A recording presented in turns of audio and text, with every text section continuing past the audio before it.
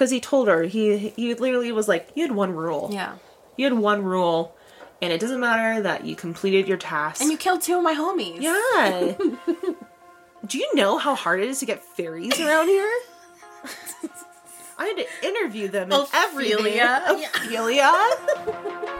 What's that like to dishes? They're coming! They're coming! They're coming to get you, Barbara. What an excellent day for an exorcism. He's gonna laugh at you! They're all gonna laugh at you! It rubs the lotion on its skin or else it gets the hose again. Have you checked the children? Be afraid. Be very afraid. You only murdered boys. I go both ways. Whatever you do, don't fall asleep. I'm getting ready to watch a video. Really? What? Oh, just some scary movie. You like scary movies? Uh-huh. What's your favorite scary movie?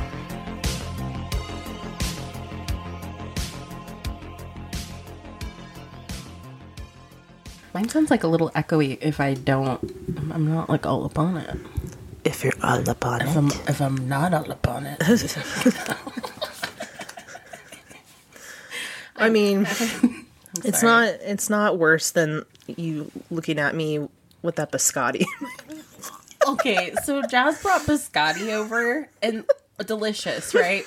They're really hard. Yeah, they're really crunchy. And so, like, I took my bite from the front, and it didn't work, so I took it from the side, like, so my chompers could get it, and that worked. And then I look over in Jazz, and she's got it, like, fully down her throat, but it's, like, coming back out, and there's, like, crumbs. She's, like, gagged herself. And I locked eyes with you, because there was no way escaping. No coming back. No coming back from it. No coming back. And I just, like, instantly took out, because I was like, I can't do this. We'll come back to that later. You ready, Jazz?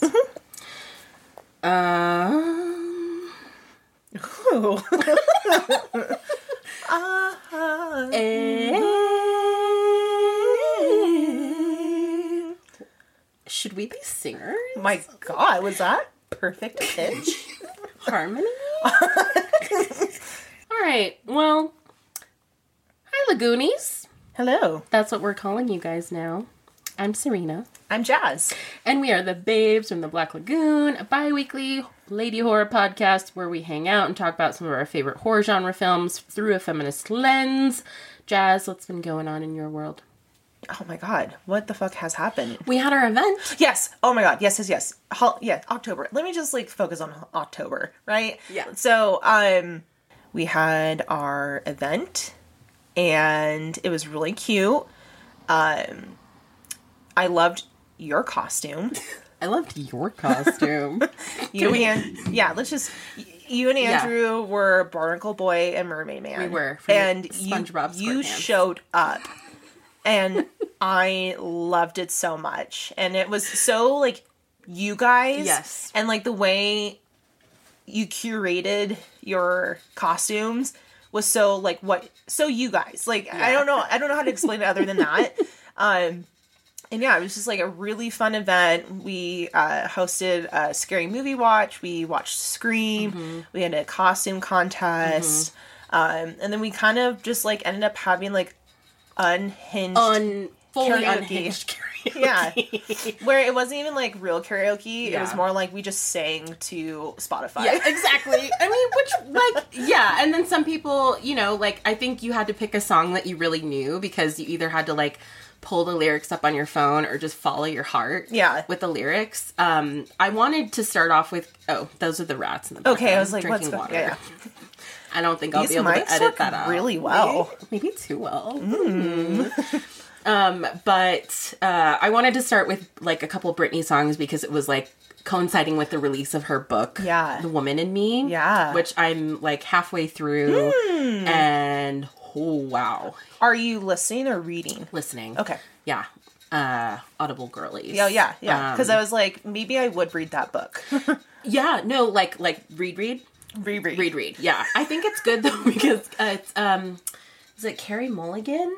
Or maybe, no, it's Michelle Williams. Mm-hmm. Michelle Williams, not Destiny's Child Michelle Williams, but actress Michelle Williams does the narration, and she does an incredible job. So I think it's like very listenable. Brittany has like a little like introduction with her own voice at the beginning, but she just like unleashes, and it's great. Yeah. I feel like she just,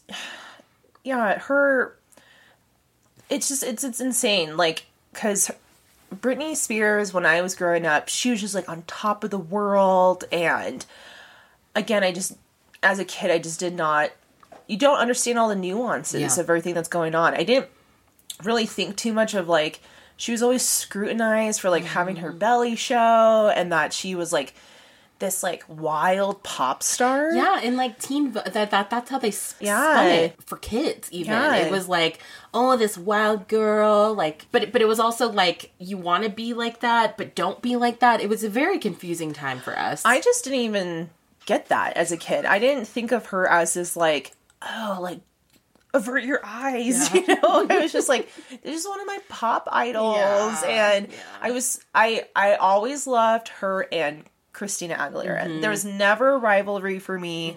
I always loved both of them. Those were my first 2 CDs ever in my life. Oh, really? That's cute. Mine was TLC. Ooh. Crazy Sexy Cool? Crazy Sexy Cool. Oh, yeah, Crazy Sexy Cool. How to go in the file cabinet for that one.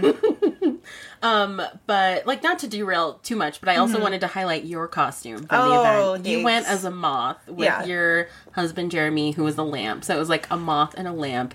And you had the fucking coolest, like, I don't even know how you made it exactly, but you had these, like, cool, like, ostrich feathers coming out of this helmety thing on your head, but you had these glowing red lights for eyeballs, and you had this like whimsical like Stevie Nicks kind of like drapey black goodness, and you had these huge platform shoes on, because when I first saw you I was like, wait, why are you so tall? You're like, I'm taller than you. Why are you looking? It felt real weird. It felt super weird. But, I was wearing slippers because I was Mermaid Man. And you were in, like, platforms. And you looked so hot and so cool. Oh, cute. Thanks. Well, I can't, my creative directiveness is not on my own. I have to thank TikTok, because I feel like Mothman might have been, like, the costume of the year this year. Yeah. And a part of me, because I'm just like, oh man, like there's just like everyone else was in. But then the part of me was just like, oh hell yeah, you know, like that's so fun. And it was kind of the same model, but it was fun to see how everyone else was like interpreting how they wanted to do it. Yeah. And I loved that photo you took of Jeremy and I. I knew it was going to be like iconic, because I like posed them like just side by side, just kind of like straight armed. It's very like Wes Anderson-y. Yes. And it was just, we should post that one if we haven't already, so you guys could see. But you guys killed it. And Jeremy's lampshade. It was so simple, but yet fucking hilarious. Because he was just, like, the only thing you would really know that he was a lamp is because he literally wore a lampshade with lights inside them that he also had, like, a little remote, too. And he would just walk in and then, like, click on the light. That was it. But everyone wanted to wear that fucking lampshade. Because it was, like, on a headband, right? Yeah. So but then he started dancing, it would, like, fall off. Lights were coming off. And I didn't know that the lights were, like, magnetic, so they kind of would fall off out of nowhere. But he won the costume contest. He did. It was really cute. I mean, it was really like a testament to our friends who showed up and showed out. Like we had the best time because of all of you guys that showed up for us, and thank you to the Good Wolf for hosting us too, giving us the space and just like allowing us to just kind of do our thing and run amok. Yeah. And some people who like weren't aware of the event, they even like hung out and watched the movie, and it was hilarious because then all of a sudden it became like this hilarious little drinking game of like whenever something like fucked up misogyny would come up, everyone would be like, drink. Yeah, we had a great night. Hoping to do more of those in the future. But yeah, like kind of dipping our toes into our film today. I wanted to ask you about the first fairy tale that you were really kind of invested in? Like one that either you remember, one that you still think about, one that, like, not even a fairy tale, but like a fable or like a story or a lesson or, you know, something along those lines that you kind of connected with. Well, thinking about this, like, I can't, like, pinpoint a certain thing, but I kind of always revert back to my childhood. And I'm a broken record all the time when I'm like, yeah, I'm the youngest of 5. And my 4th oldest sister, the one born before me, we have like a 7-8 year age gap. And then my oldest sister is 17, 18 years older than me. So me growing up, I kind of had this accidental only childhood.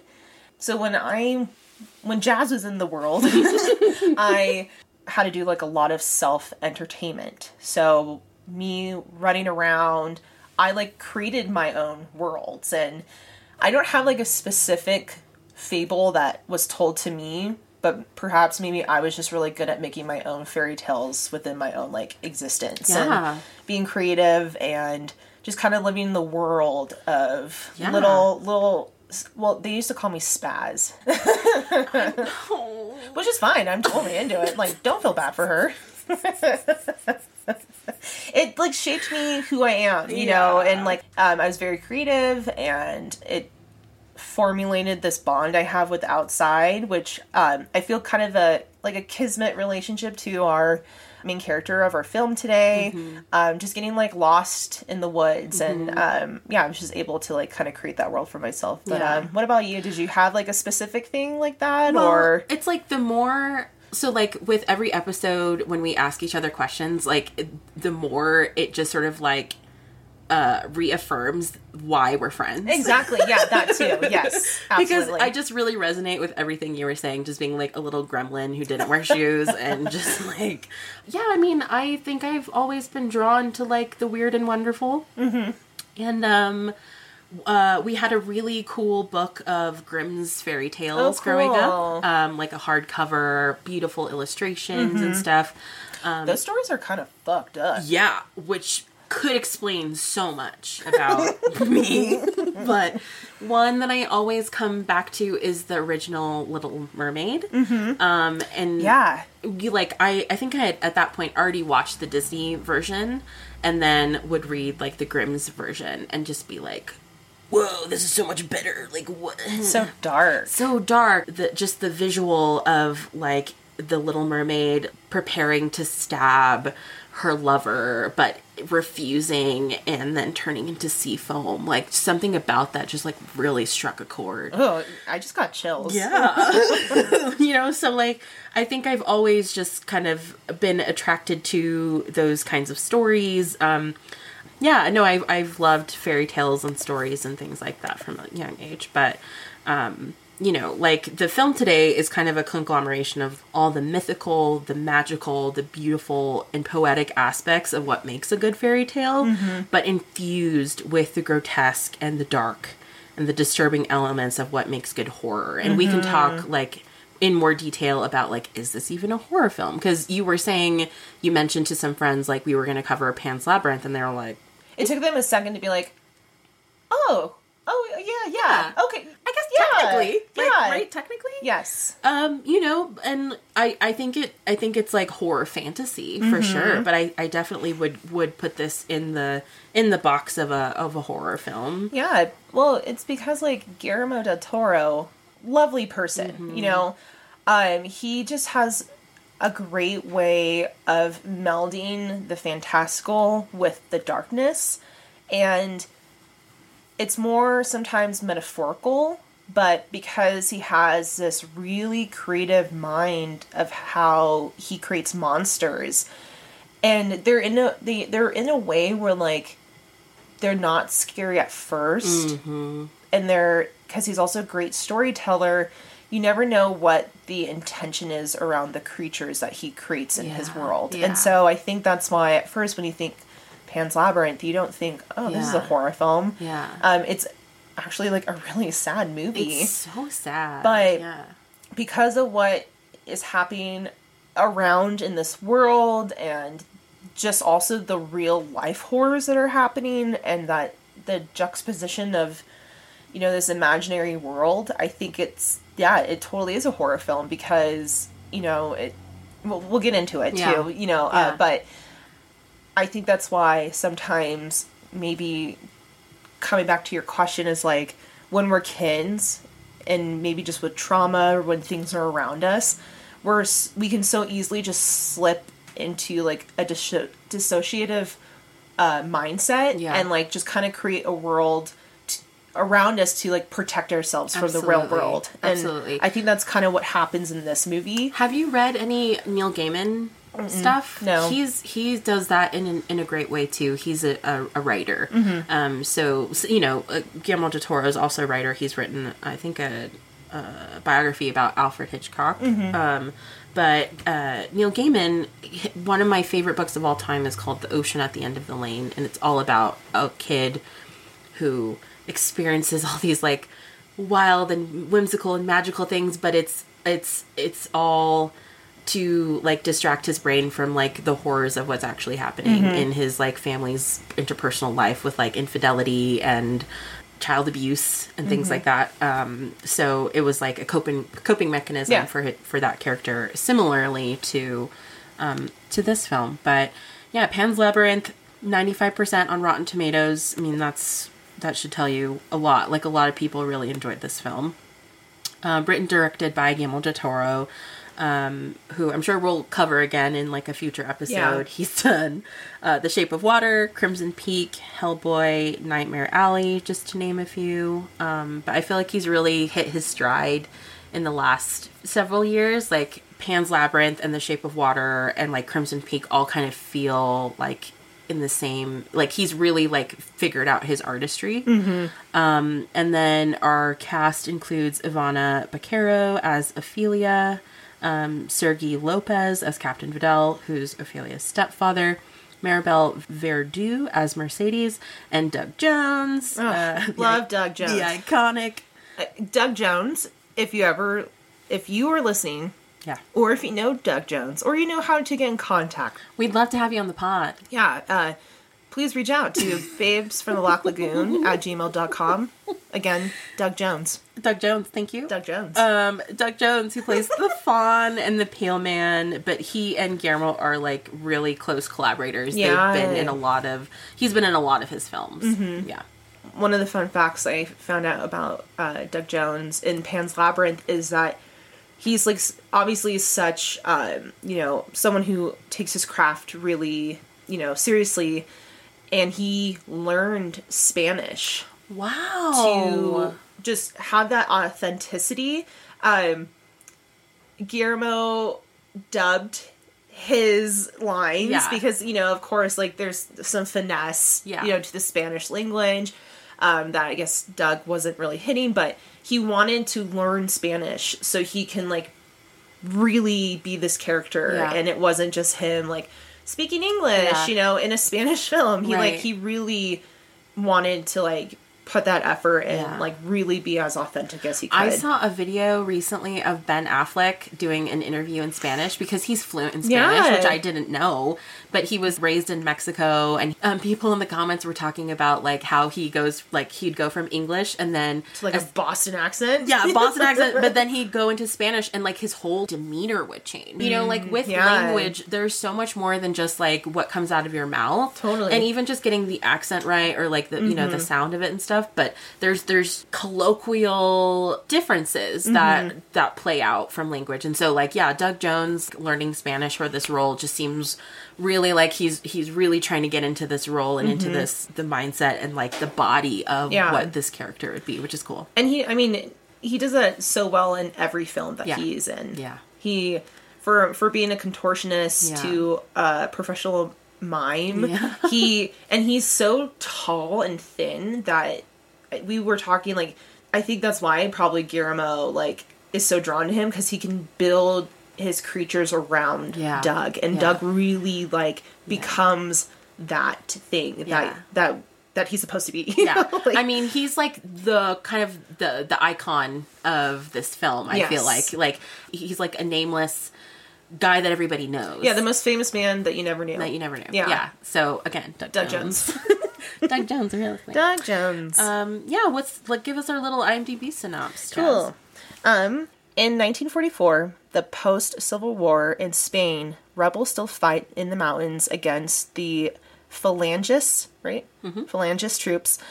The young and imaginative Ophelia travels with her pregnant and sick mother, Carmen Vidal, to the country to meet and live with her stepfather, the sadistic and cruel Captain Vidal, in an old mill. During the night, Ophelia meets a fairy, and together they go to a pit in the center of a maze where they're met with a faun that tells her that she is a princess from a kingdom in the underground. He also tells her that her father is waiting for her, but she needs to accomplish 3 gruesome, tough, and dangerous assignments first. Meanwhile, she becomes friends with the head servant Mercedes, who is the sister of one of the rebels and is actually secretly giving support to the group. In a dark, harsh, and violent world, Ophelia lives her magical world trying to survive her tasks and see her father and king again. Yeah. And just trigger warning again, if you don't know what this movie is about, this movie shows a lot of violence. Mm-hmm. Mostly people doing violent things. Mostly Captain Vidal doing violent. There's suggestion of sexual abuse, just like, a lot of blood. Yeah. And we don't see it, but we will be talking about like kind of a really traumatic birth that happens. Yeah, and we don't really get context as to like where Ophelia's father is, like how he died or anything like that. We just kind of know that it's really Carmen, her mother, and Ophelia against the world here. Yeah. Like they're being thrown into this strange world surrounded by tons of men and in a very dangerous place. Yeah. It sounds like Ophelia's father was important to her. And so like this journey to complete these tasks to like to re-enter this kingdom and see her father again seems like an important part of the film. Yeah. And the fact that Captain Vidal is like the worst possible alternative father figure for her. Like not even a father. No. Yeah, he doesn't even want to be a father. Yeah, no, he's just like a brutal, cruel, inhuman piece of shit. But I just wanted to add a little bit of context to like the events in the film. So like as Jazz said, it takes place in this period in Spain in the summer of 1944. So this is 5 years after the Spanish Civil War. So Francois Spain, or the Francois dictatorship, was the period of Spain's history between 1939 and 1975. So long period of time.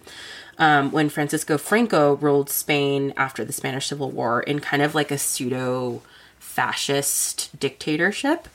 It was an extremely difficult time in Spain's history. It was like war ravaged. Lots of people were starving. And geopolitically, Spain was pretty isolated from the rest of the world. So kind of from a historical perspective, the film reflects the brutality and authoritarianism of Franco's Spain. And I think Guillermo like really wanted to highlight that in the background of everything that's going on. Like, as fantastical and as magical as it is, this like brutal war and ongoing darkness was going on in the background. The regime behind it was very cruel, very hard on the people, and there were a lot of people trying to resist against it and resist this like fascist rule. So like we said, not like the most fun, upbeat film, but like there's a lot to unpack in it. Yeah. And that's why I like read something that I was like, yeah, this is so true. This movie is dark and fantastical, and there is this this kind of fairy tale aspect to it. But just to be clear, this is not a children's movie. No. Not at all. No, it's interesting though. Like, do you remember when you first watched it? Like how old you were?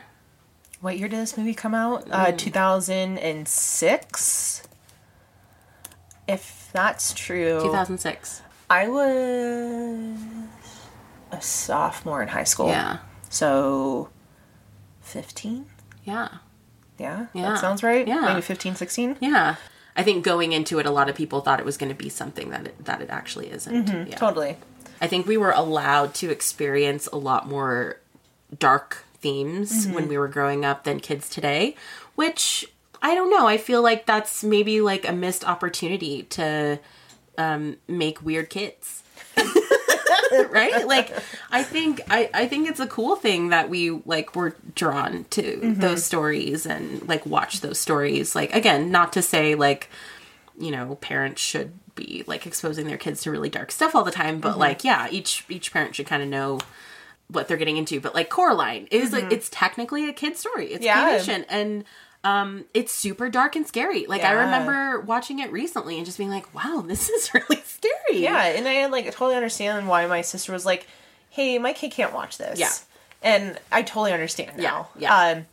But yeah, I to your point of like, yeah, that's why I think when I have little moments of anxiety, sometimes my comfort is just like, I need to pause and like just watch something. Yeah. And I think I already told you this. Like, I was having like a few weeks ago, I was having like a really bad day. And I was like scrolling and I saw Constantine and I was like, yes. And I put it on and I'm watching Constantine and like my blood pressure went down. My heartbeat was calmer. I like just kind of got lost in that world and like, like Keanu Reeves just like got to look at his face, and Rachel Weisz is in it too, and she's fantastic in it. And two beautiful people. Yeah, we should cover Constantine. We should. Yeah, sorry to derail, but yeah, Constantine. If you ever need you know, a little bit of therapy, you would never know. But like, I mean, so I wasn't sure if I was going to talk about this, but my mom was recently diagnosed with cancer, and I think when we watched this with our friends, I didn't know that yet. Because, you know, there's like elements in this with like a mother-daughter kind of relationship, and, you know, like bad things happen to both of them, and, you know, but like that love that they have. And then kind of like reading like my notes on this again and like preparing for this episode, it kind of hit me a little bit differently. The mother-daughter dynamics in this film, and like what you share with your child, what you don't share with your child. Like, you want to keep them safe, but you want to be real with them, allow them to have a childhood. All those things were kind of coming up for me in this story. Going through this with my mom and my family, and like really just kind of struggling. I too was turning to like horror and like rewatching clips of this and finding comfort in it. Like, from the reality, my reality right now, dealing with like a lot of anxiety and stress and a lot of new emotions that I haven't really had or felt before. I'm still turning to horror and fantasy and all of these things that we loved for reprieve from like my reality, you know, which again, I think is cool. And, I think this is a great film for me to talk about since learning this new information about my mom, and, you know, just kind of processing it. So like, I think it's cool that, you know, as we've said before, but like, this is like a tool for us to process the world. Yeah. And, I think that, you know, just like seeing it from this new lens has been interesting. Yeah, totally. And thank you for sharing that. Like, I know that it's been like a really, like, I have no idea what you're going through, but I think it's important to talk about it. And I know sometimes things are just like, you know, you kind of want to keep things to yourself, because you got to process it. And then when you're ready to talk about it, like, you know, you have your people around you to like help support you in any way we can. And if we can't do anything, just letting you know that like we're here. I'm now realizing that like correlation with this film too, with like your experience with your mom and what this mother-daughter relationship within the film we're about to talk about.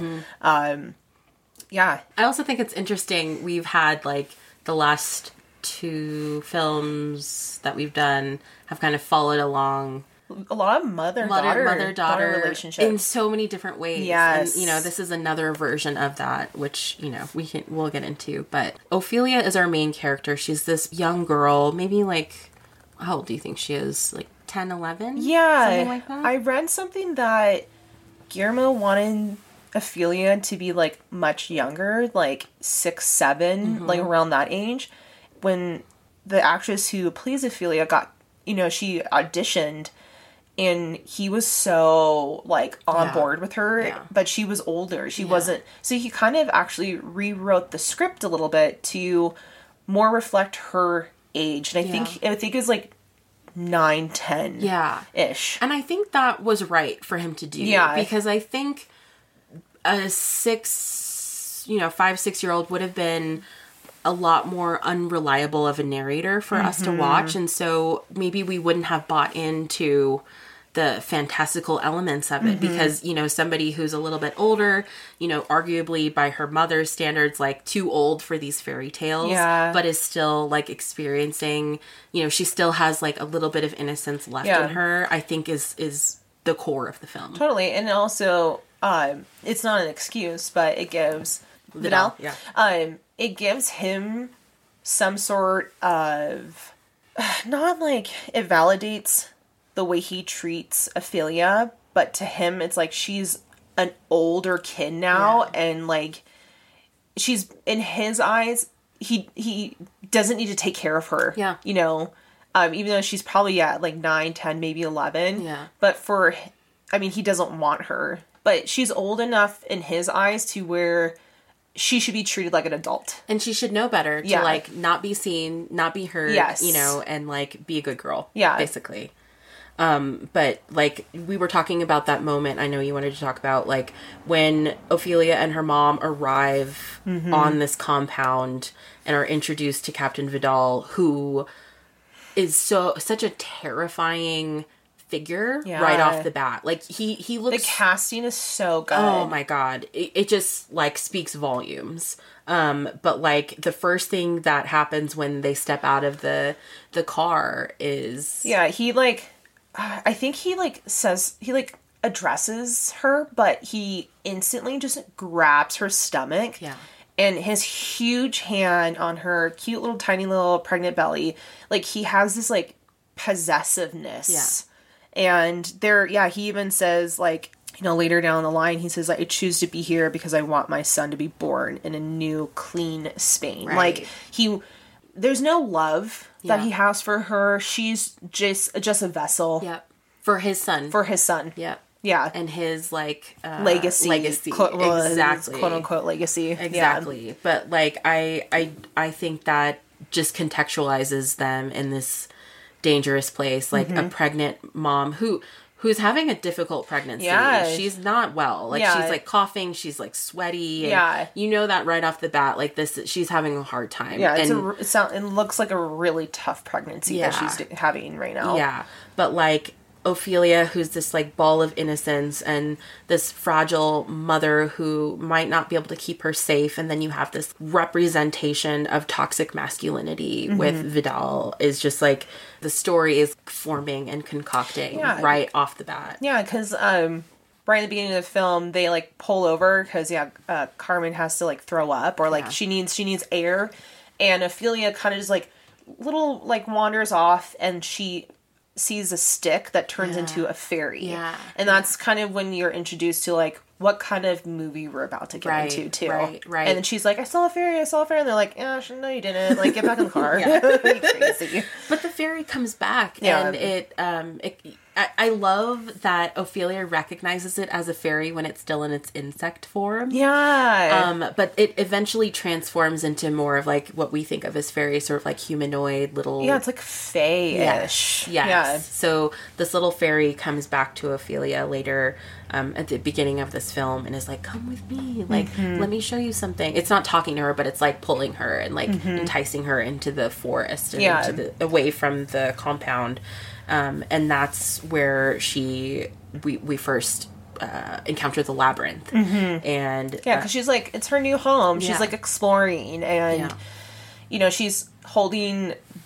Is this where she's also like holding her fairy tale books? Yes. And she's walking around and she's just kind of sizing up the place because it's very rigid. Yeah. And nowhere for her to play. Yeah. There's like soldiers everywhere. You just see that all these supplies and resources are getting put into this barn, and it just feels very like, for somewhere where one person thinks that this is the safest place in the world, it's not giving off that vibe. It's not giving. No. Not giving. No, not at all. Like, small tangent. I think I might have sent you this on TikTok, but it was a guy who was walking past like an Old Navy ad, and it was like, he said, when I first read this, I thought it was this way, but it's supposed to be, it's giving season. Yeah. But he's like, it's giving season. Like, he thought it was like, it's giving season. Yeah. Anyway, sorry. I love the internet sometimes. Alright, so what happens next, Jazz? Okay, so, so after, like, Ophelia kind of, like, settles in, and we kind of just see that this place is just really bleak for a kid, and it's very serious. Would you rather live here or on the witch farm? Oh, fuck. That just popped into my head. Which one's worse? I think this place feels worse. Me too. I think I would rather go to the... Captain Vidal is just... He's so much more sinister. Yeah. Yeah. And he is terrifying. Yeah. And, I mean, if it was just... If he wasn't there, I think, that'd be fun. You know, cute like... little forest. Yeah, there's, like, all these, like, little secret passageways and all these, like, little things, but... in the context of the film. I feel like I'd feel way more safer out in those bleak ass woods. Which is saying something. Yeah, totally. Yeah. Anyway, so some time goes by into the film, and this is when we first encounter Doug Jones's character, who plays Doug Jones. Doug Jones. Doug Jones. You can never just say Doug. No, it's Doug Jones. It's Doug Jones. Or Doug Jones. And so, inside the labyrinth, Ophelia meets this mysterious faun, and who reveals that she is this long-lost princess from this mythical, magical kingdom. And he calls her Princess Moana. Yeah. And he says that, like, he's trying... Like, you kind of don't trust the faun. Yeah. He's got this, like, really...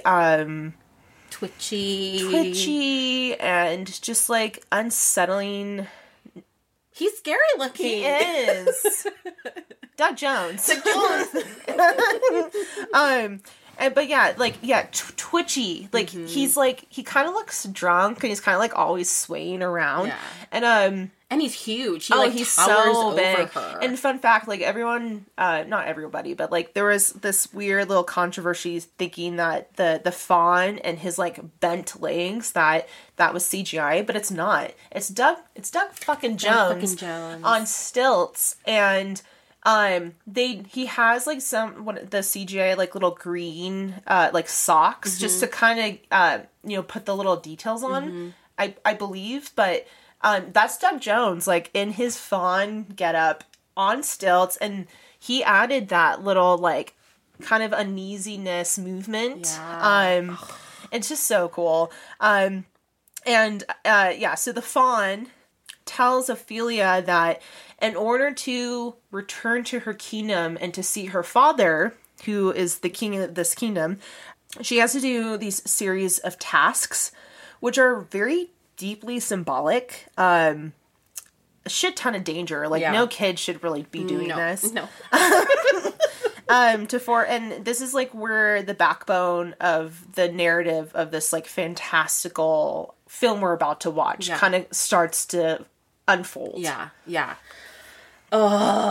So like the first task that she's given is, and so she gets a book too.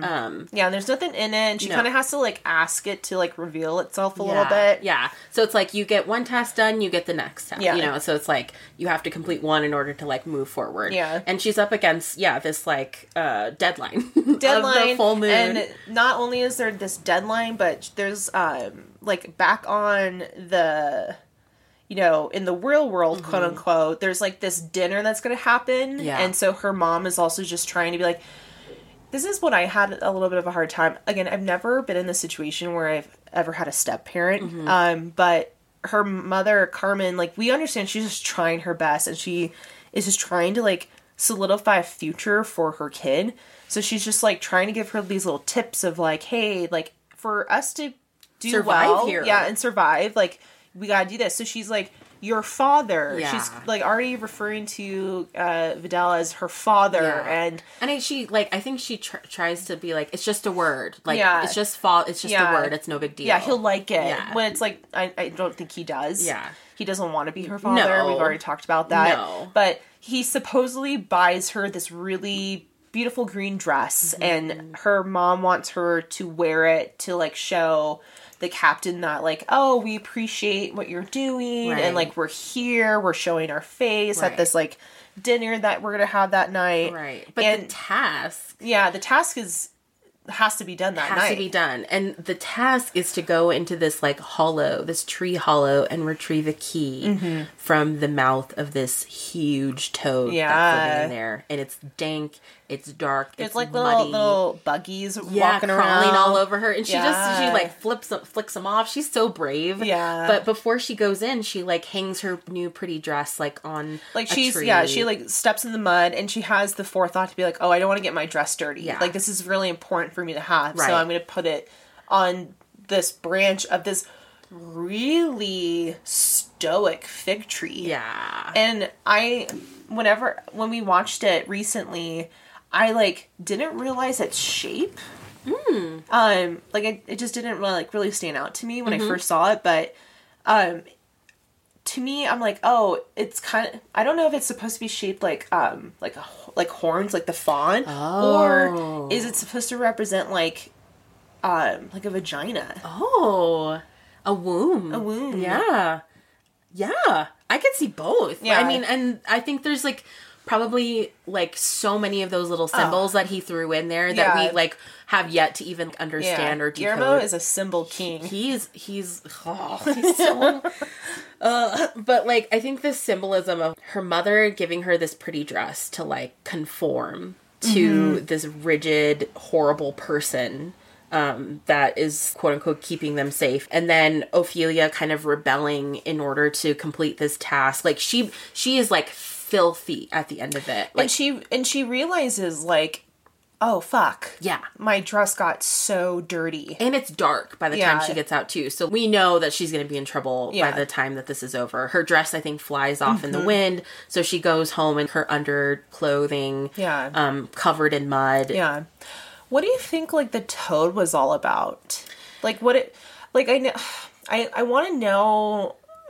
Maybe there is no underlining meaning behind the toad. Yeah. But do you have any like thoughts about what that was supposed to represent? Yeah, I mean, toads are very prevalent in a lot of fairy tale stories. I think they kind of represent like the dark, dank underbelly of, you know, kind of the fantasy world. It's supposed to be maybe. I think in this context, I disagree because I love frogs and toads and they're like my favorite thing ever. But they're supposed to be this kind of like gross, disgusting, bottom-dwelling little creature like that. I don't think is necessarily like a bad omen or represents something along those lines, but it's definitely lives in a place where you don't go, like lives in a dark forest, lives under a tree hollow, lives in the mud, eats the bugs, like, or it can be, you know, sometimes it's like frog and toad and they're like little petticoats and they're like eating like waffles. Us and in stuff. an alternative universe. Yeah, you and me, baby. Are you frog or are you toad? I'm both. I can't decide. I'm bi for both. Yeah. I love that for you. What do you think? Do you think it means anything specifically? I don't know. I think I want it to mean something, but Yeah. And that's the thing. Like sometimes I try to do like deep dives on films, but I don't know. But like I remember she says something like, "Aren't you ashamed of living down here and eating bugs?" Like she kind of is critical of it because he's like eating bugs and he's like engorged on. Yeah, it looks like he's been there for a really long time. Yeah, because this is a huge toad, and he like takes up all the space, the whole all hollow. the space. It's like good for you, girl. Yeah. Like, live right in your truth. But I think it's like this gluttonous kind of figure that's like hiding in the shadows and doesn't want to be seen. And what could that be? I mean, I'm just pulling this out of my ass, but it was more so like the captain's hiding. Yeah. And he's gluttonous in his own ways because he wants a lot of things, and he's taken all those all the food, the supplies, and he wants a lot of control over them. He does give it to like the people around in the villages, but like it's under lock and key, and he wants things to be done a certain way. Like his like me time is him like really intensely like shaving his face with and a straight razor. Yeah, oh god, so scary. Which I'm sure like it would give you the closest shave ever. Yeah, buttery smooth. Yeah, but at what cost? No. Yeah. Do you remember the first time you ever shaved your legs? I do, and I remember there was an incident where I was like shaving them too quickly, and I still have the scar. It's like I know. 5 inches long. I already feel. Yeah. I shaved off a whole chunk of skin. Oh my god. It like sloughed off, and I remember it bleeding it was like Carrie level blood. Was it like just like a fucking Bic razor? Like two razor? Dude. One razor? Single razor? Fucking one of those. My god. Venus. I don't know. And I remember going to the doctor, and the doctor, my mom told me this later when I was much older, but the doctor was like, maybe keep an eye on this girl because she might be like self-harming or something no. Yeah. And I was just like being like a dumb kid who didn't know how to use a razor to shave my legs, but the doctor thought I was hurting myself. Whoa. Yeah. Do you remember what Sorry, I'm just like taking that in. Yeah. Because I had older sisters, I would just find their razor, like, because we had communal bathrooms, you know, like, I would just find their razors in my shower, and I think from fucking, like TV advertisements, I knew what they were for, and I think I, like, shaved my legs, not really knowing what to do, and I totally just, like, clipped my heel. Ooh. And I freaked out, because, like, not only, because I was bleeding, but I was like, oh my god, I'm gonna get in so much trouble. Yeah. And I don't think I did, but my mom was like, I think she approached it like, you're too young to do this, please don't do this. Yeah. You know? You don't need to do this. Yeah. And I think I was, maybe like 10 or 11 or 12. But like, my realization of body hair didn't happen until I think I went into like middle school. Yeah, that sounds about right for that time period. Which I think is interesting because he keeps himself so clean, and very hairless. Meticulous. Yeah, and like we were saying, like, but at what cost? But like seriously, like you run the risk of like serious harm with those like straight razors, and the fact that the way that he organizes things in his mind is so, things have to be perfect. Yeah. He has to be this like perfect masculine man, you know, so like I can only imagine like what he would think about my armpit hair and my leg hair, you know what I mean? Like he's just not that type of guy. Yeah. But, or what he would think about, you know, like us wanting to be equals with our partners, you know, and then our partners treating us like equals. This is not that type of man. No, he would like blow a gasket. Oh yeah, he totally. Would fully not, yeah. But anyways, after Ophelia completes her tasks, the first task, even though she's like sent up to her room without dinner because she has like totally disappointed her mom and her mom's embarrassed, and like the captain doesn't really even like look like he cares. He doesn't care that she's there. He probably likes that she's not there, to be honest. Ophelia's like taking a bath, and at some point the fawn like comes out from, I think he like comes out from like the shadows of her room somewhere, and he like congratulates her for completing the first task, because I forget what did she get? Did she get something from the frog? Because the frog like totally like deflates, and I thought it was a key. A key, yes. So, but then he gives her a piece of chalk. Yes, right.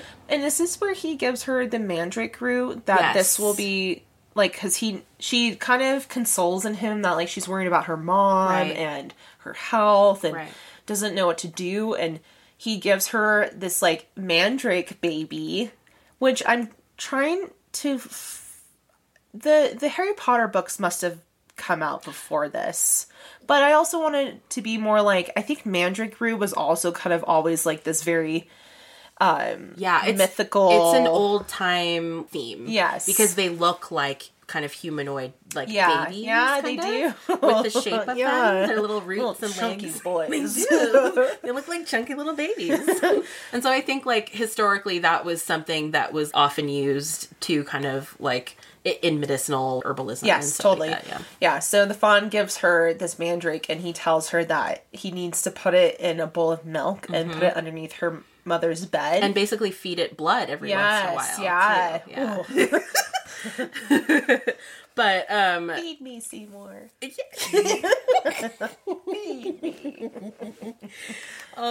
Shop of Horrors would be fun to cover. It would be so fun. Yeah. That's a goofy one. Yeah, maybe that could be like a bonus episode or something. Ooh, yeah, totally. But yeah, so she puts the mandrake baby underneath the bed, and and you know, you're kind of just like, okay, that was when the fawn, his character for me was like, oh, he's a friend. Yeah.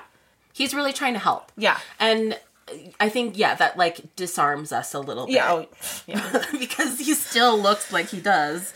But even so, I think it's interesting because like you are so freaked out by him at first. And then like as time progresses, he becomes like a little bit of a buddy. Yeah. He's not as scary, even though he looks exactly the same as he did. But, you know, I think that's kind of cool that we can change our perspective on something like as... Even something like as like weird and kind of grotesque as he looks, totally. We can see him as a friend. Yes. But so we get to the second task. Yes, second task. The second task.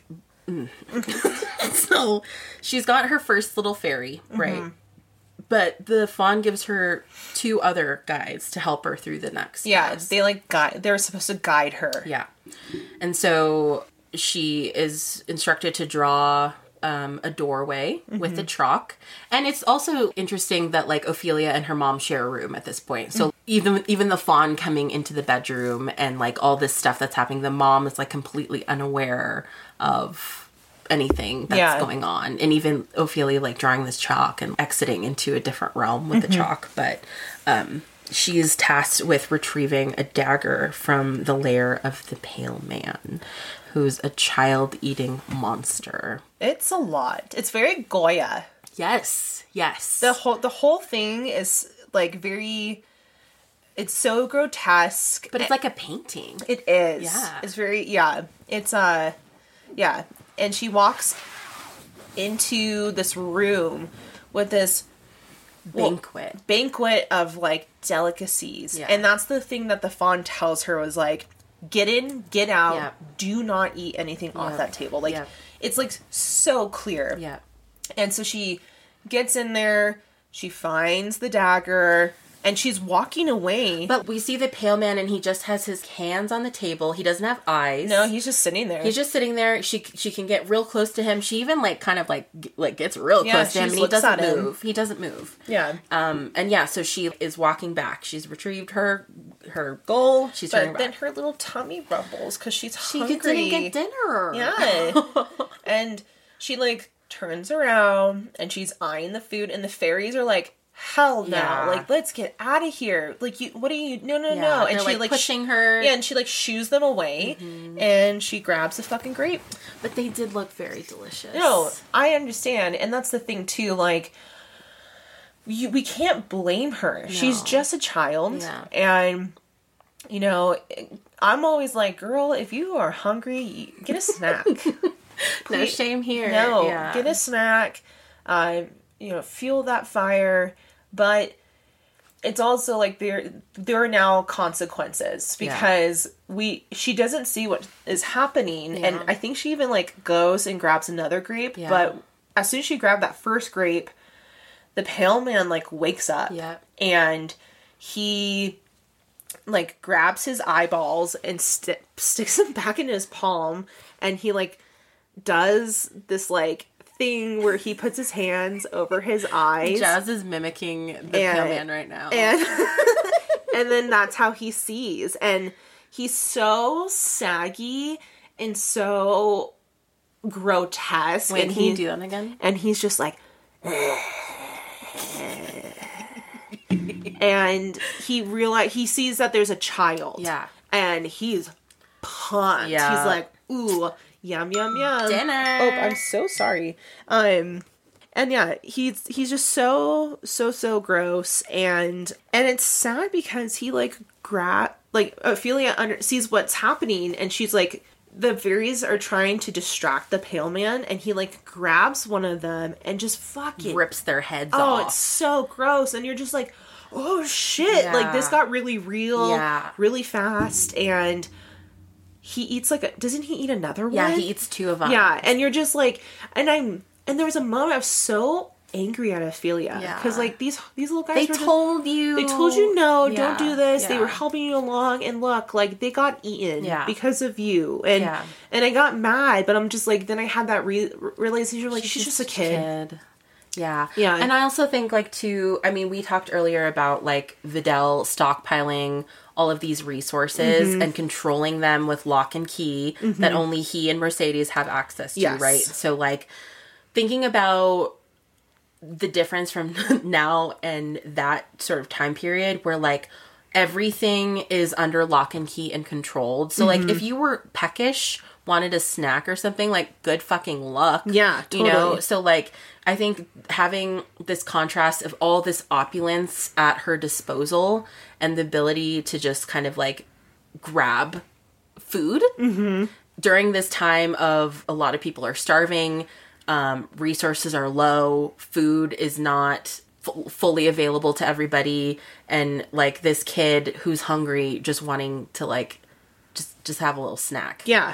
I think is interesting because we think of that like, oh yeah, I'll just go get a snack. But, like, she couldn't do that. Yeah. I was pulling up this little quote from Guillermo because there are so many things why people think the Pale Man is who he is and what he represents. And I found a quote from an interview from Guillermo, and he said, the Pale Man represents the church for me. Because he grew up Catholic, but he's, what would it be, the next Catholic? And he said, the Pale Man represents the church for me. You know, he represents fascism, the church eating the children.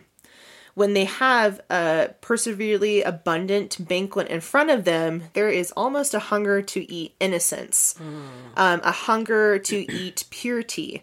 And yeah, he kind of talked about, like, he has a lot of issues with the church, but rather than, like, simply bashing them, he does it in this, like, really subtle and provocative way. Yeah. And yeah, totally. You know, like, when we think of not all religions, but, like, when we think of churches and that establishment, I'm going to think more of, like, churches in the United States. Yeah. Because they're not taxed. Nope. And they do have this very lavish veil upon them. And when there's so much poverty and sexual abuse. Oh, yeah. But they're not doing shit about it. Yeah. And again, I'm not coming for...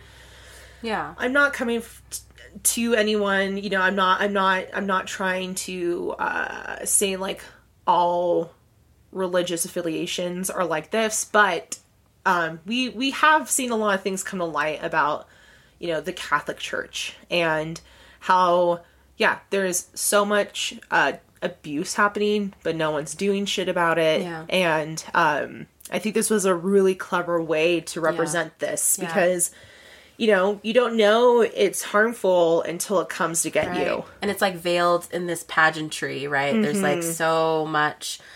And, like, churches, I really enjoy going to, like, old churches. They're beautiful. And, like, the music. And I understand why people can really get wrapped up in all of that. But, like, yeah, under that is that toad, that underbelly, right? Like, yeah. And the Pale Man ready to come consume you. Yeah, so, after Ophelia just sees, like, yeah, these two fairies just totally get mutilated, she realizes the danger that she has created for herself, and she runs and she tries to get to the door because it's closing. And I think it does close. Yeah. And she, like, stumbles, her chalk breaks, and she, like, tries to... She draws another door, but in the ceiling. And the pale man's just like wobbling and trying to get her. And she finally gets into the door, and I think, I'm like trying to remember, does the door that she makes from the ceiling like come down and smash on the pale man? Is that how she escapes? No, he like grabs her leg. That's right. Yeah, he okay. grabs her leg. That's right. I don't know where I would like pull that out of. Too many movies, man. I don't know. But she gets out. And like the fawn is like pissed at her. Yeah. Because he told her, he literally was like, you had one rule. Yeah. You had one rule, and it doesn't matter that you completed your task. And you killed 2 of my homies. Yeah. Do you know how hard it is to get fairies around here? I had to interview them and everything. Ophelia? Do you understand the vetting that I had to go through? To get 3 fairies? Yeah, you're making my job real hard, girl. But yeah, so Ophelia is just trying to like, you know, she's like trying to explain what happened, and he's just not hearing it, and he's just like so frustrated with her like one little act of disobedience that he's seen of her, and he refuses to give her the 3rd task, and he's just like, you're not taking this seriously, so we're not moving on. Bye. Yeah. So yeah, I mean, there's kind of like in the fawn's like disappearance and refusal, like she's kind of like excommunicated for a while from like the fairy realm, right? So she's now kind of forced to face her quote unquote reality of her circumstances. Her mom is slowly getting better because of the mandrake root and the milk under the bed. Yeah. Very clearly it's helping. But she's also aware that like there's a lot going on with the rebels and Vidal, and there's this horrible scene where Vidal captures these 2 guys. They're like local. They're just hunting. Yeah, local farmers that he accuses of being rebels, spies. Yeah, well, I think it's his like henchmen, or like his people around him. Like he's created this world of suspicion. Yeah. And so they like capture them, and even he's kind of like, well, he's like kind of like interviewing them in a way. And you know, because he doesn't want to seem like stupid in front of his people, he just shoots them. Oh, well, no, and then he like, okay, trigger warning, he then like also just bashes the other one in the head with a glass bottle that does not break. And it's so grotesque. And like, again, I don't know why I didn't like look away. And another fun fact, this is something that came from Guillermo's real life. He witnessed when he was in his youth in Spain, he and his friend got into a fight, and they were like overthrown, and he witnessed his friend right next to them get his head bashed in with a bottle, and the fact that it never broke like really stuck with him. And of course, like, how do you unseen something like that? You don't. Yeah, and so that's why it's so, like, when I learned about that, it's like, yeah, that's why that scene, it just pulls you in, and even though this is disgusting, you just cannot look away. Yeah. I think he, after killing these 2 farmers, like, so brutally, he looks through their belongings and he finds 2 rabbits. Yeah. You know, that they were literally doing what they just said that they were doing. They were just farmers, like, out hunting. And he basically, to his, like, cronies, he's like, do better. Yeah. Like, don't fucking call me for dumb shit, or I'm gonna do this next, you know, or to you next, basically. Like, he doesn't let this be an opportunity for him to be like, for his like subordinates to be like questioning him at all. He just uses it as a lesson in violence. And I just think that to his core, he is an evil man. Yeah. And he's got another captive, like, in the barn, tied up, and he asks the doctor who's been tending to his, like, wife during the pregnancy, and he asks him to tend to the captive. But And we kind of know that the doctor is like a double agent. In a way, he's had interactions with we haven't even talked Mercedes. About, oh my gosh. I know. We haven't even talked about Mercedes yet. There's so much to this movie. Yeah. Okay. Backtracking. Mercedes is kind of like she's kind of like oversees the house. I don't know what her job title would be, because she has some authority to the way that the household works, but she is obviously very afraid of Vidal, and you kind of have the sense that I wonder if something transpired between them to make her so afraid of him. Yeah, they kind of suggest that later on in the film. Yeah. But she's been squirreling away, like, little things, like knives in her petticoat and stuff. Yeah, and she has, like, a little secret, like, hidey hole that she puts letters in that there's some sort of, like, secret communication happening. Yeah, between her and the rebels. Yes, because her brother is... she is part of the rebellion. Yeah. And, but she's... trying her best to just, like, trying to, like, be low profile. Yes, sir. You know, all this stuff. And at some point, you know that her and the doctor are, like, these, you know, they're fighting the same cause, but under, like, the veil of, like, working with the enemy. Right. Thank you we needed that part, because we just fully, like, left that out. But Ferrero, the doctor, he feels so bad for this rebel who's just been I think he knows him. Yeah. And he knows, like, what's about to happen. Been beaten to a pulp and, like, just... Yeah, he wants to, like, save him from the level of Vidal, like, the suffering that he would be subject to. So he kills him. Like, he like... Euthanizes him. Euthanizes him. And, then later we do end up coming back to the doctor and Vidal, but Vidal catches Ophelia tending to the mandrake root because she has to keep feeding it. She was hiding and she was hiding underneath the bed. Yeah. And so he sees that, pulls her out from under the bed.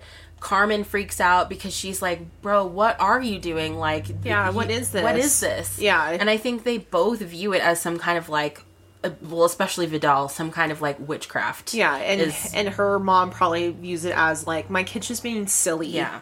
But because he, like, smells it and smells gross, because, like, it's taking on whatever's going on with Carmen, and of course it's going to smell disgusting and putrid, and it's like shriveled, you know, and because it's been pulling whatever is happening with Carmen into itself, and that's why it looks disgusting and gross and like, what the fuck is this, you know? And it's just like sitting in like lukewarm spoiled milk with blood in it. I mean, yeah, that wouldn't be like the best sight, but Carmen herself throws it into the fire, and she like reprimands Ophelia. Like, she says, quote, "You're getting older, you'll see that life isn't like your fairy tales. The world is a cruel place, and you'll learn that even if it hurts. Magic does not exist, not for you, me, or anyone else." Ugh. Yeah. And I think that's when Ophelia kind of realizes, like, oh, you're not just my mom. Yeah. Like, you have a role in all this too, and like, you, like, for self-preservation, you were just trying to, like, get by. Yeah. And what a, in a sense, like, a slap to the face of, like, stop being a kid. Yeah. Like, grow up. Yeah. Yeah, it's time. Yes. We're done with this. We're done. But I think this is such an interesting point because it's really, like, up to this point, the only sort of, like, real world influence that the sort of fairy realm has had on, like, her reality, because her mom actually was getting better from this, and the doctor was like, I don't know what's going on, but she, like, took a turn, which makes me, like, this is, like, the first sort of evidence that, like, this isn't just all in Ophelia's head. There's something bigger going on under the surface that, like, only she can see, but it's actualizing in the real world. And her mom, Carmen, just, like, takes a turn for the worse. And you, the viewer, can tell, like, this isn't going to end well for her. Oh, not at all. Because it's instant. Yeah.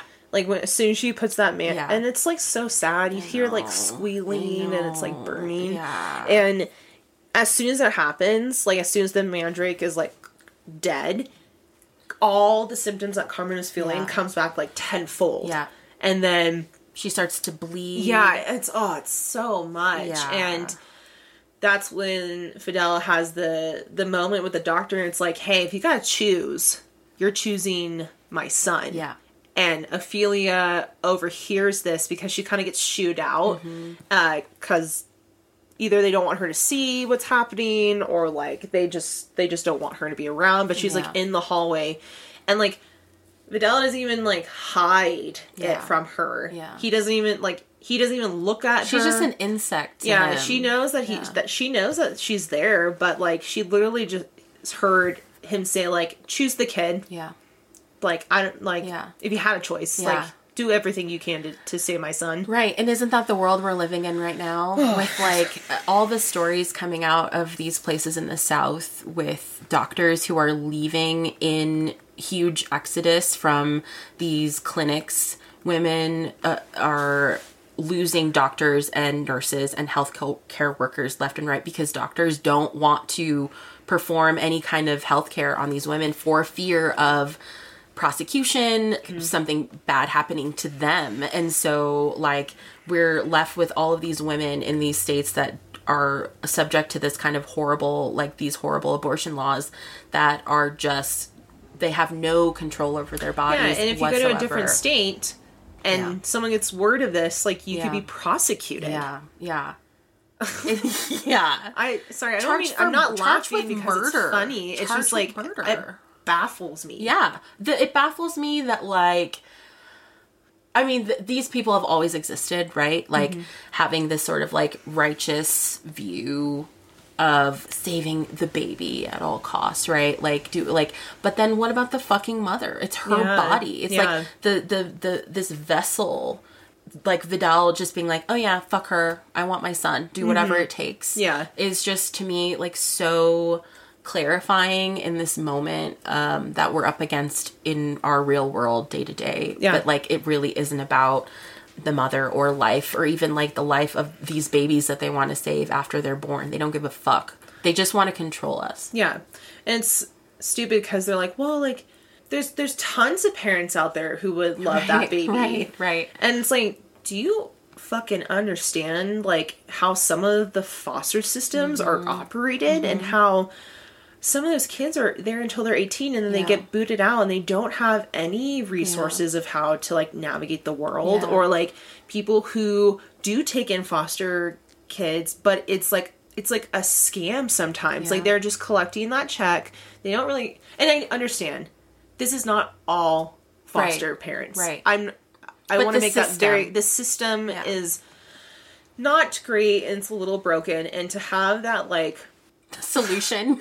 I'm just, like, fucking people who are like, well, like, you know, there are so many people do you understand how hard the adoption process is? It's like, and there are so many people who, even, you know, either they choose to not have a kid of their own because they understand there's so many kids out there who actually need parents or some sort of guardianship, or there's people who physically cannot have children, but the adoption process is so difficult. And to have that just ignorant view of like, oh, well, they could be adopted. It's like, well, are you going to adopt them? Right. No? Oh, okay. Then shut up. But even people that want to be mothers and the United States is the most dangerous place to have a child in the quote unquote developed world right now. It is so dangerous for mothers and for the baby because of the lack of healthcare in some of these places. And also, even with the best healthcare, like, there's just so many, like, women of color, especially Black women, like, the rate of infant and mother mortality in this country is sky high. And the medical expenses are fucking ridiculous. Like, if you don't have medical care that covers birth, you're fucked. Try thousands of dollars. Tens of thousands of dollars. Debt, for, you know, being in the hospital for 3 days, having a kid, and you're left with $30,000 plus of medical bills that you now have to cover. And it's like, what? Yeah. Anyways. But the baby's born. And I thought his representation was interesting because he's like, obviously this innocent baby, like he hasn't done anything, but he's a product of Vidal, who's awful and terrible. And we could even argue, like, could probably be a product of rape. Like, Carmen probably didn't want to have sex with him. Like, he isn't this loving husband partner, right? He's just like she's a commodity to him, and she's stuck in this world that she's had to survive in. So like this baby being like a representation of like the good and the evil is really interesting to me. Yeah, I didn't think of it that way. Yeah. Carmen as a character is quite heartbreaking because there's a part of you that's just like, you kind of hate that she's created this situation for herself, her kid, and like her now like recently born child. But also it's like that was like her one card that she probably had, and she probably just like, again, she is a single parent who just lost her partner, and who knows, she probably had to do it out of survival to like kind of glom onto this person. She tells Ophelia, like, you'll understand when you're older. Like, you don't get it now, but I have had to make these choices for us. Yeah. For reasons that you do not understand, but you will one day. Yeah, and again, like, just the sacrifices of motherhood. My gosh, yeah. And again, when I first watched this movie, I like didn't really care for her character, but now I'm just like, wow. She's an empathetic character for sure. Yeah. I mean, you really put yourself in her shoes. Like, what the fuck are you supposed to do? Yeah. And under this patriarchy. Well, and just the fascism that's happening around, the dictatorship. Yeah.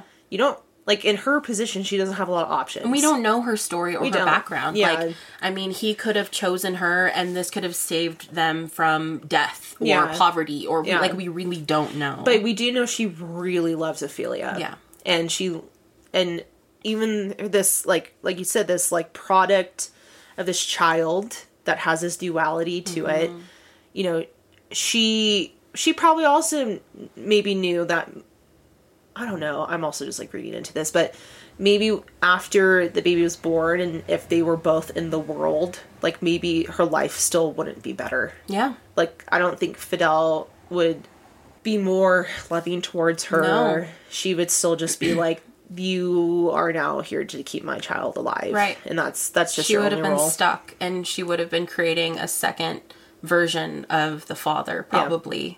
Like, not of her own volition, but just because of who he is. Yeah.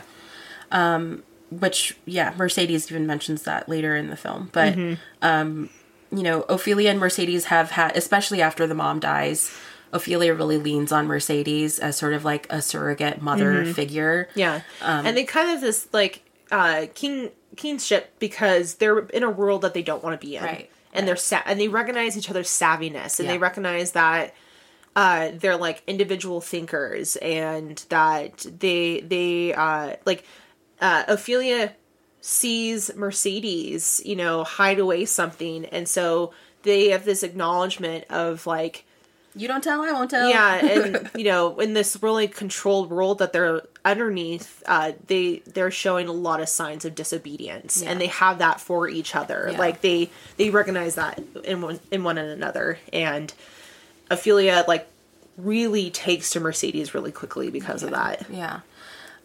Mercedes has been discovered to be a spy.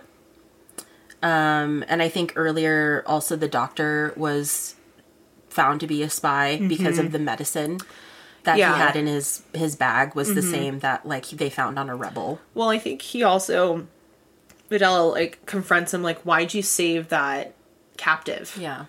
It's a weird word, but like, like, why'd you save him? And, it's just kind of found out. Yeah. Like, he kind of realizes what's going on. Yeah. And the doctor kind of was like, I'm not going to do this anymore. Like, and he's like the only doctor like in the area, and he would rather like walk away than be underneath Fidel's thumb. Yeah. And I mean, his death is really sad. Yeah. Yeah.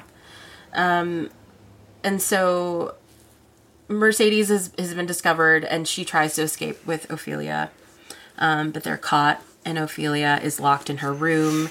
Mercedes is taken to be interrogated and tortured. But Mercedes frees herself with one of those knives that she squirreled away in her dress. And she stabs Vidal non-lethally. She gives him, what is that smile. called? A Glasgow smile. Oh, yes, that's like, right. But it's only like on one side. Yeah. But it's fucking, dude, it's a lot. Awful. Yeah, they have a really interesting, like, dialogue between them, because he kind of realizes, because he is who he is, he's just like, I liked you. I thought but we you were tricked cool. me. Yeah. Like, I never saw that coming. And she's like, yeah, because I'm a woman. Yeah. You like, you underestimated me, and I was invisible to you. Like, she has some kind of line that's like that. Yeah. And he's like, well, I see you now. Yeah. And he like tries, but he still doesn't take her seriously. Yeah. He still just thinks like, you're a woman. I can overpower you. Right. And then she like gets the best of him. Right. And it's like really poetic. And I think it was that scene. Like, lovely. It was that scene where it was like that suggested sort of like sexual abuse. Yeah. Between Vidal and Mercedes, where like it's like they really dance around it and they're not explicit, but you can assume that they've had encounters in his room before, like against her will, of course. Yeah. But he's like, oh, we're gonna do this again. Okay. Yeah. You know, like as either punishment or control. Yeah. Or... And she does make a mistake. You know, how he finds out about her is because the barn got unlocked. Yeah. And there was only supposed to be one key that he had, but Mercedes had a copy, and she gave it to her brother to steal the weaponry that was in the barn, and maybe some medical supplies. Maybe some food. Yeah, and yeah, I mean, that was her one mistake, was because he knew instantly. Yeah. And because the lock wasn't broken, it was just like, click, unlocked, you know, and so that's how she got found out. Yeah. And, you know, so Mercedes escapes, and she like runs into the woods to the rebellion, and there's this whole like dramatic scene because like his cronies go after her, but then the rebellion's overthrown them, and Mercedes is kind of saved by her brother and like, you know, his people, and because Vidal's like running around with like half his face cut up. And Yeah. he's like super unwell, and he's going through it a little bit. Yeah, but then Ophelia gets out of the room, and because the fawn kind of realizes that there's a lot of chaos and like she needs help, and he kind of comes back to her and is like, okay, like, my bad. Sorry, girl. Sorry, like, abandoned you for a hot second. Like, are you still interested? Are you still interested? You still want to in go their back task? to the underground? Yeah. You want to do that? Their task? Okay, well, you need your brother. Like, and so she like gets her little brother and goes to the labyrinth to find out what the final task is. And again, I think there is like some miscommunication, because I feel like Ophelia thought what the fawn wants her to do is like she needs to sacrifice her brother, because he needs the blood of innocence to open the labyrinth where they are. And she just watched her mom die in a very brutal way, and like her brother's the only family she now has. She's like, hell no. Yeah. I'm not doing that. No, not at all. And so there's this like back and forth between them, and the full moon is coming, right? Yeah, like, so it's happening. Like, it's like time's about to, but Vidal sees Ophelia take the baby, and he like pursues her in the labyrinth, and there's kind of like time is of the essence, and the fawn's just like, we gotta do this, like, your family's waiting for you, don't you want your family? And she just kind of is like, no, She's resigned. Yeah, she's like, I'm not gonna let you, like, because in her mind, I think she thinks, like, the fawn's gonna kill her brother. Yeah. And he's like, oh, no, it's just like a little drop. It's just a little drop. You know, it's not that big of a deal. But because he is who he is, you just know if you can trust what he says. Well, rightly so. I mean, who is she? Who does she trust? Yeah. Who can she trust? Yeah. And so, because the fawn doesn't get the little baby, kind of like, in a sense, like, the portal closes and we kind of, like, snap out of what's happening. We're, like, in reality. And Vidal sees Ophelia with her baby. He doesn't know what's going on. You know, his, like, only mission in life is for his legacy within this small child to, like, live and, like, you know, carry on. He grabs the baby and then he just shoots Ophelia in the stomach. And it's so quick. And again, this person never thinks, he just acts. He just turns around. Like, he shoots her and he's just like, okay, bye. Yeah, bye. Yeah.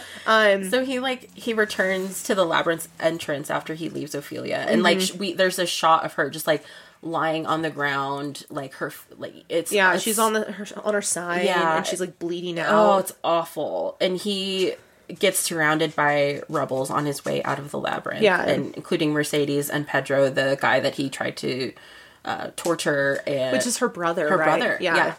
And the thing about him, though, he's very pragmatic. He's like, fuck. Yeah. All right. You got me. You know, for as awful as he is, he's very pragmatic. So he's like, all right, you guys are going to kill me. And he like hands the baby to Mercedes and he's like asking that his son be told the time of his father's death because he's like super obsessed with this watch. We forgot about that. And I think isn't that like Ophelia's father's watch? Yes. Like there's a moment where, again, there's just so much that happens in this film. Yeah. But we kind of know at some point that Vidal and Ophelia's father knew each other. Yeah. Yeah. And he has this watch that's like broken and it is like the time, it's supposed to be like the time of death that her father died. And so, he's like, okay, can I just like have one little request? Can you tell my son the time that I died? And Mercedes is like, no. She's like, fuck no. He's not even gonna know that you existed. He's not gonna know your name. He's not gonna know shit about you. Yeah. Because you're fucked. Yeah. Yeah. Yeah. And then Pedro shoots Vidal dead, and that's the end of Vidal. Yes. So, like, this ending with Ophelia's blood being spilled in this area where the portal was supposed to be,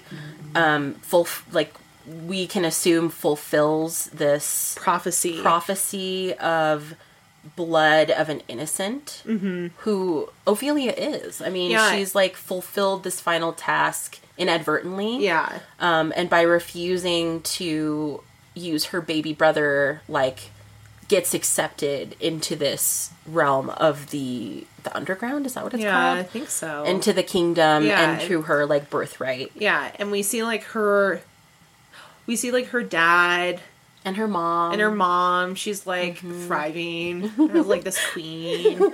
And it's just like, it's not the ending that I wish happened. Yeah. But in a sense, Ophelia gets the ending that she deserved. That she wanted and that she deserved. Yeah. And it's so, like, I remember kind of tearing up because Mercedes, like, realizes, like, where's Ophelia? Yeah. And she, like, runs and she finds her and she's just, like... She's dead. She's just, like, devastated. Yeah. And, you know, I feel like Mercedes feels like, oh, like, maybe I did this. Because, like, she tried to go get Ophelia earlier, but there's just so much happening.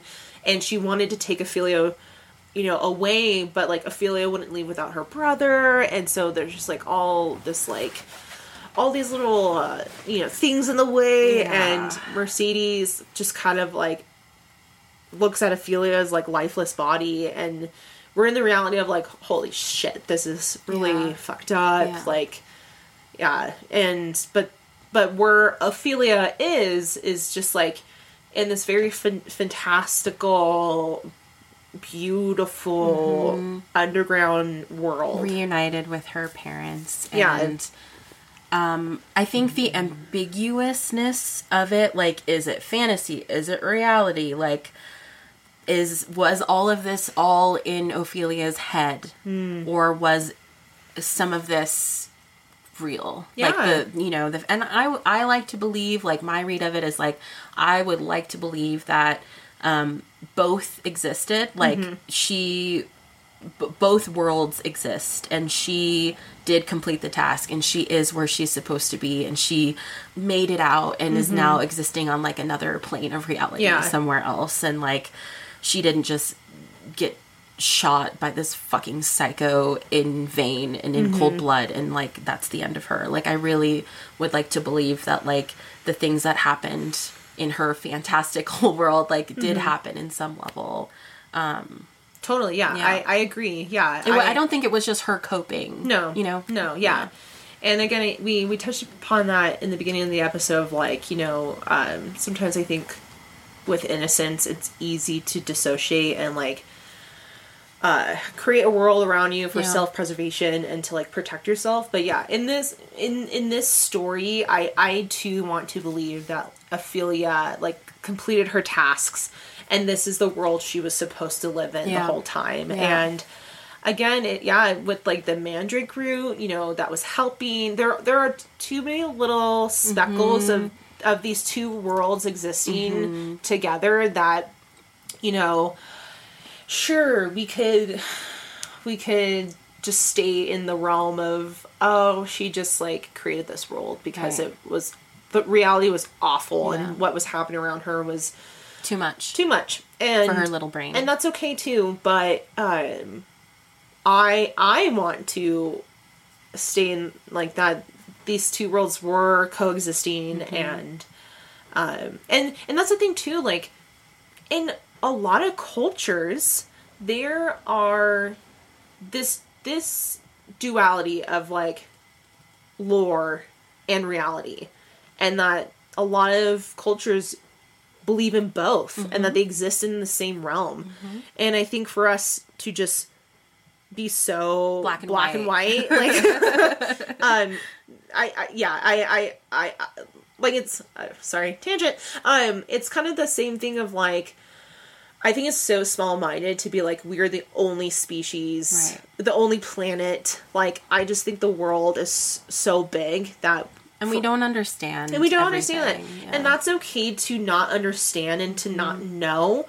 But that doesn't mean that those things do not exist. Yeah. That there are other worlds, other societies out there. Yeah.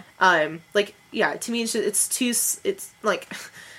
It's almost like how narcissistic of people we could be if this is it. Yeah. And I mean, again, I love Guillermo del Toro. Like, I love his storytelling. And I love his representation of women, too. Yes, in The Shape of Water, Crimson Peak, and in this film. Did you like Crimson Peak? I didn't love it. I liked it. I didn't love it. I liked it. You liked it? Well, to me, and again, I haven't really looked into this, I really like the, like, to me, it's very Edgar Allan Poe because of the sibling relationship. Yeah. And how one of them cannot exist without the other, and once one falls, like, the other one will too. Yeah. And, like, their house is their legacy, and it's always crumbling. Yeah. It's a weird one. But, like, in this film, we've got really strong female characters who resist oppressive forces, and this resistance of this patriarchal authority, I think he does this so well. Like, even in the face of, like, fascism and, like, this horrible man, we're still able to see beauty and softness and, like, whimsy and these women defying these traditional roles and expectations. And, I don't know, we're just, like, left with this really beautiful story and this beautiful film. Yeah. And it visually is stunning. Beautiful. Yeah. It's like the typical color scheme that he uses. You know, really soft blues, muted beiges, deep reds, and like just a lot of textures. And again, I just think he really seamlessly blends the world of fantasy and horror. Yeah. And that's why you never know, like, oh, is this a horror film? Like, what are you going to get? Yeah. Yeah, so I guess final question, Jazz, like, is this a horror film? I would say yes, just because, not just because of the fantasticalness of it all, but the real life horrors that are happening in this film are real. Yeah. Like, yeah. and they're fucking scary. Yeah. And I think it was such a cool idea of just having, you know, Ophelia, who is navigating this world of like dictatorship and a world that is demanding obedience. Yeah. But she is, you know, in a sense, like the straw that broke the camel's back, because the whole time she does not fall in line. She doesn't conform. She doesn't take Vidal seriously, and that really gets to him. Because, again, like we said in the beginning, he doesn't see her as a child. He already sees her as just, like, a person, and that, like, you need to act a certain way. And she's just like, who the fuck are you? Like, you're not my parent. I'm gonna listen to my mom, and she barely listens to her mom, you know, and you can't fault her for that, because she's just trying to navigate this new world. And yes, it is a horror film just because of what happens to the people in it, but also just the fantasticalness of just the imagination of Guillermo del Toro, you know. And I agree. I mean, I think this is a horror film too, and I think like horror isn't a monolith. Like, I think a lot of people have an idea of what horror is, and it's like, but it's so much more than that. Like, we can have horror movies that explore these like atrocities and horrors, but in a more nuanced way or in a more fantastical way. Like, I think that horror can be so many things, especially like our lived reality that we've talked about. But I think the way that Guillermo does it is like so uniquely him and so interesting. And I can't wait to see like what he does next. Yeah. And just this movie, again, it was like, I know he had other movies before Pan's Labyrinth came out, but you just can tell Guillermo has like a lot of integrity in his work. Yeah.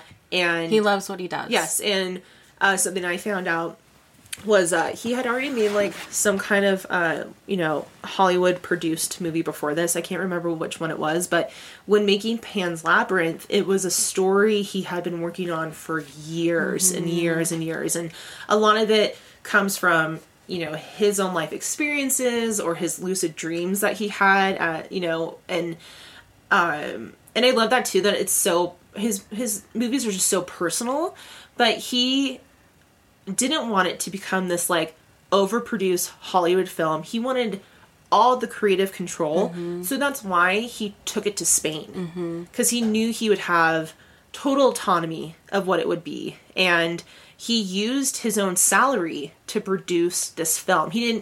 During the film, he lost money, but he wanted to make it in a way that he felt it should be. And that's why after, you know, so many years, it's just still this classic masterpiece. And I would be so surprised if you would be like, oh, have you seen Pan's Labyrinth? And people would say, I don't like that film. Yeah. And again, I'm sure people have their own reasons why, but that's not been my experience. Every time I'm like, oh, you know, it's like a universal story. I mean, it comes back to that fairy tale, like these things that churn up in our childhood, and like the way we all can relate to Ophelia's character. And we're so drawn to it. And again, when I was telling one of my coworkers we're gonna cover Pan's Labyrinth, and they're just like, oh, I love that movie, and it's timeless. You know, we watched it with our friends, and we were so enchanted. And yeah, it's such a wonderful movie. Not like, oh, like the story's so wonderful, but it's just itself as a piece of art is just like it's beautiful. Mwah. Chef's kiss. So, while you tell me about our next film that we're going to talk about, I'm going to have a bite of one of these savory things that you brought. But yeah, Jazz, what is our next film? I am so pumped because we're going to cover Jennifer's Body. And we kind of had a little fangirl moment before we started the episode because I already told Serena what I wanted to do. But I remember when this movie came out and I was like in it. I was like, yes, I'm all about this. But I'm excited to talk about it because it wasn't a well-received film in the beginning. And again, we already know what we're going to cover, like what we're going to title that episode for. But I just think it's a really smart, funny. But anyways, yeah, we're coming Jennifer's Body. Sounds good. How is that? Oh, it's not what I was expecting. Yeah, it's like a prosciutto fig. Fig. Yeah, little Danish. Delicious. Chili. Well, smacking your lips over there. That was a great conversation, dude. I'm excited for our next episode. Yes. Thanks as always. Thank you, dear Jazz. Thank you. And thank you, dear listeners, for... Sorry, I'm munching. You munch. Thank you, dear listeners, for tuning in. This episode will probably be on the longer side just because we had a lot to talk about, but I hope you stayed tuned throughout the conversation. And we will see you guys in 2 weeks. Yeah. And when in doubt, follow that fairy. Whatever that means to you. Follow your fairy. Follow your fairy. Follow your fairy. You always come up with the best outros. Oh, well, I don't think so, but you're very kind. I actually really laughed last time. I was like, plug it up! All right, everyone, thank you so much. I'm Jazz. I'm Serena. And this has been Babes from the Black Lagoon. Bye. Bye.